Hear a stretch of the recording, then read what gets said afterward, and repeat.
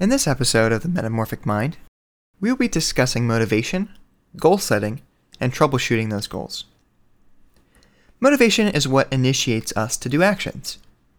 People will say, I need motivation to do the dishes, or I'm waiting to be motivated to write this paper.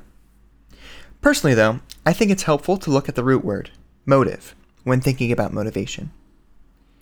People think motivation is a spur-of-the-moment, divine-like revelation that we luck into. Motivation is seen as something that is fleeting, yet magical, in how much energy it can give us. I feel like people give so much weight to these times when they are motivated, and then look for those magical moments when they attempt to do things. I was so motivated the other day and did so much work. I just need to wait for that feeling again. I found that it is more beneficial to think about motivation from the perspective of what motivates us to act. What are our motives for acting? By thinking about motivation in terms of the motives that I have for my actions, that gives me the power to change the things that I am doing. It puts the controls in my hands. Think about it from the other way around. If motivation were just a spark that ignites us but is gone in a flash, or is something that hits us randomly, our actions are left up to fate. I have grown tired of waiting for motivation to strike me and need a way to take control over my actions. So what I learned to do was to think and journal about the motives that push me to be the person that I want to be. By thinking about reasons for acting, it gives me power to fight against the intrusive thoughts or the stressors that stand in my way of reaching my goals. Finding your motivations can be thought of in many different ways. A lot of people talk about this idea in their own way. Some people call it your why. Find your why. Why do you wake up in the morning? This is called ikigai in Japanese culture, and it means reason for living. Someone's purpose. Whatever you call it, it's important to put words to the reasons you have for living your life. An example of a character who finds their motivation is Homer Simpson. I always love learning from unconventional sources, so I hope you too enjoy delving a little bit into his character. Homer is a character that has held many jobs in his life and often takes secondary jobs to supplement his first.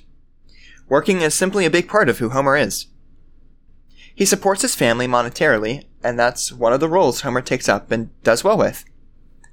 The main job throughout the series that we see from Homer is of a safety inspector at a power plant. In one of the episodes, we see that Homer really doesn't like working there and ends up quitting to go follow his dreams. He opened up a bowling alley like he has always wanted and started to enjoy his life more. He then learns that his wife is pregnant with their third child, and knowing that he wouldn't be able to afford a comfortable living for the family, he sells his dreamed bowling alley and goes back to work for the power plant. A few years later, the other children start to wonder about where the third child's pictures are. We then see that Homer keeps them in his area of work. He has them put up on a nice corkboard where he's able to look at them at the same time that he's working, with the words, "Do it for her," written across the board. Homer knows his motive and makes sure that he is always reminded of that when he is working. We need motivation to keep us focused and to help us do things that we don't want to do. What's really cool is that if we focus on remembering our motivation, it's a cycle that we are able to keep going. For me, I started this journey by opening up a Google Doc and started to think about my motivation by finishing the sentence. I should start my podcast because I would rather podcast than work my current job. I should start my podcast so that I can eventually provide for my family while being in the house to experience life with them. I should start my podcast because I can impact many more lives if I grow an online audience. And I continued to list the reasons that I had to podcast. I then did the same thing for the other side of the coin. If I don't start my podcast, I could spend 83,200 hours of my life in a job that doesn't fulfill me. And for this example specifically, I continue to nail down this idea. 83,200 hours is 9.5 years of my life.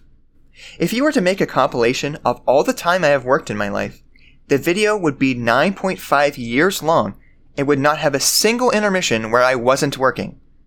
Jumping through the video, you would see that I'm doing a similar job the whole time, but I keep looking older. Slowly losing my life, only to do the same thing day in and day out. That's an awful existence, and it doesn't have to be this way. I don't have to waste 9.5 entire years of my life working in a way that I don't like. I think taking the time to introspect on these ideas is important because it puts into perspective what we lose if we don't pursue our passions. The analogy of the video of time spent working is very powerful and very helpful, but I need to keep reminding myself of its existence. Because if I don't allow that idea to stay with me, I forget it. I wrote about losing my life to work about 3 weeks ago, and already I have lost the spark that it gave me. I have to make the active decision to keep that thought in my mind or in my pocket to look at, or else I could forget it forever and continue making that 9.5-year-long video a reality.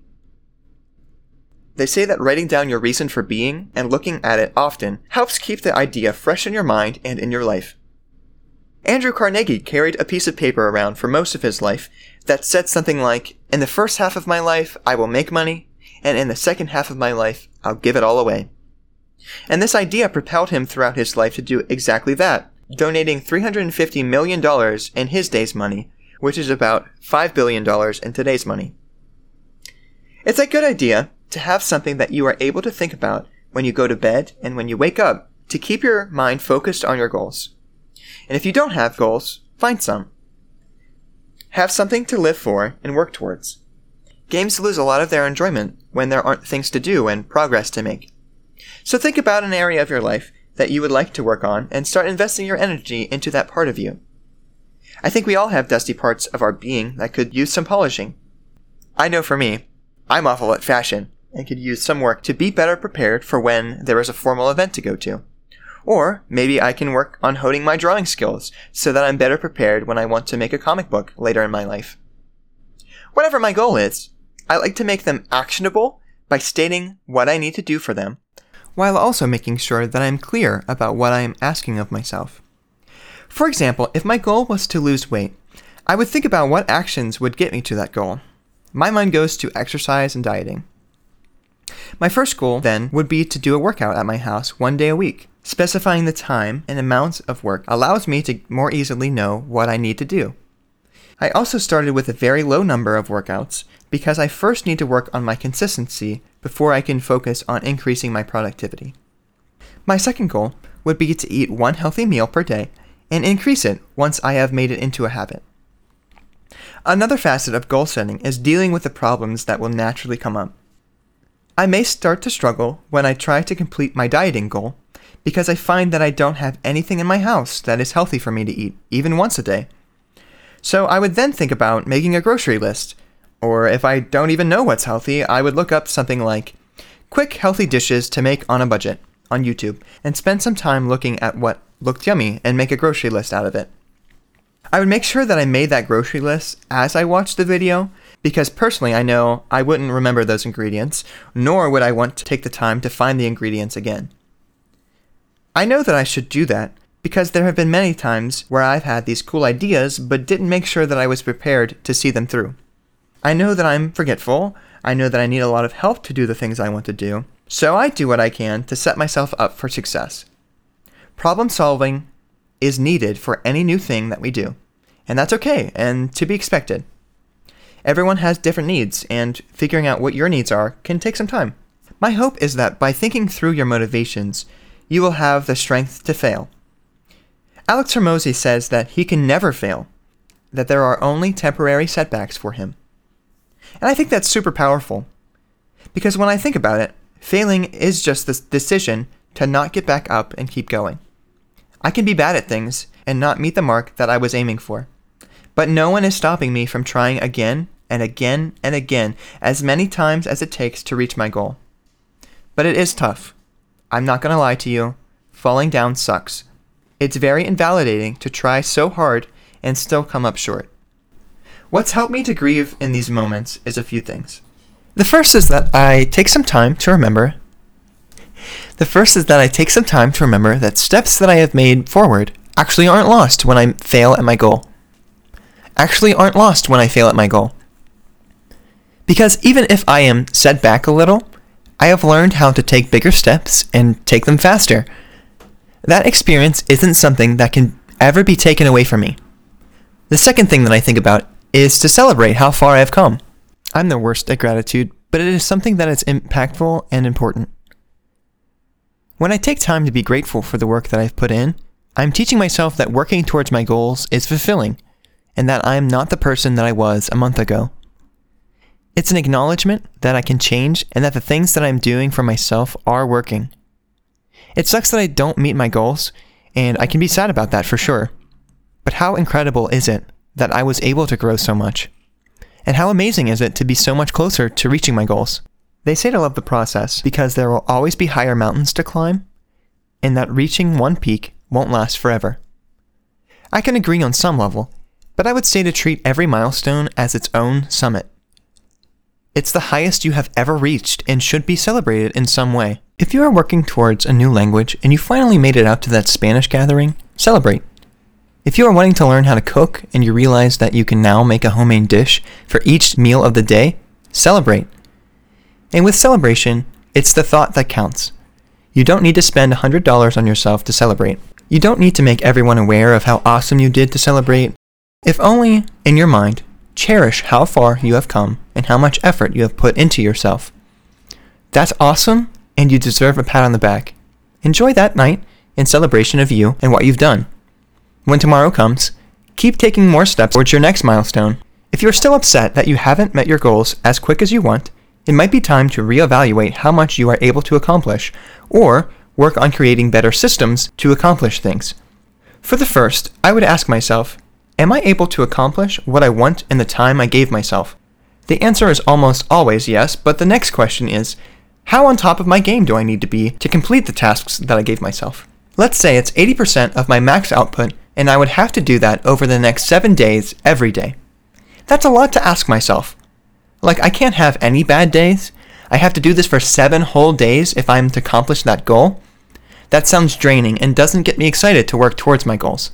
However, if I have to work at 100% for only one day and I didn't meet my mark, what happened that day when I attempted 100%? Was the house dirty and in need of deep cleaning? Did I have too many distractions on my desk or on my phone that I couldn't work as efficiently as I needed to?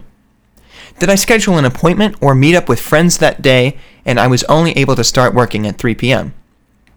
All of these things take away from the work that we are able to do.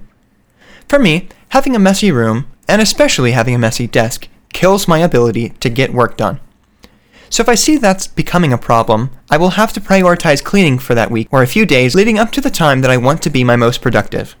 I can't sit down to do an hour of work on my podcast some days, but I can take dishes to the kitchen every time that I want a snack or a drink. Sometimes bigger changes in my environment are necessary.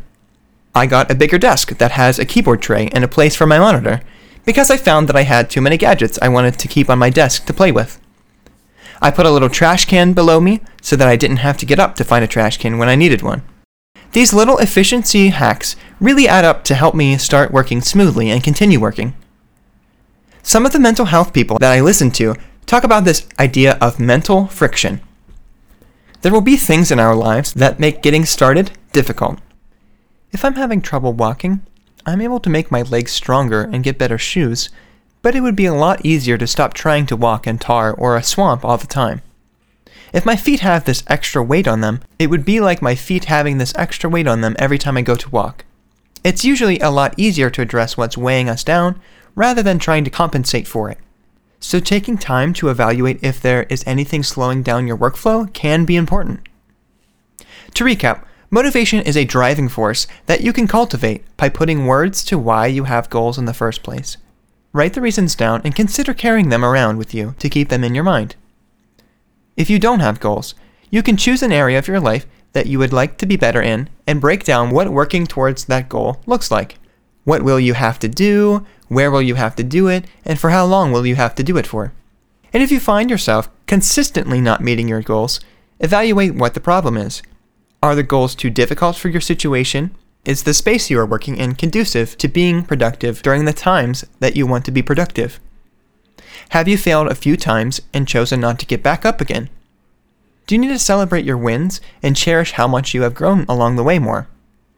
Whatever the case, the more that you try, the more problems you will solve and the more experienced you will be. You can do great things. Take it slow and give yourself grace. You got this. Until next time, peace.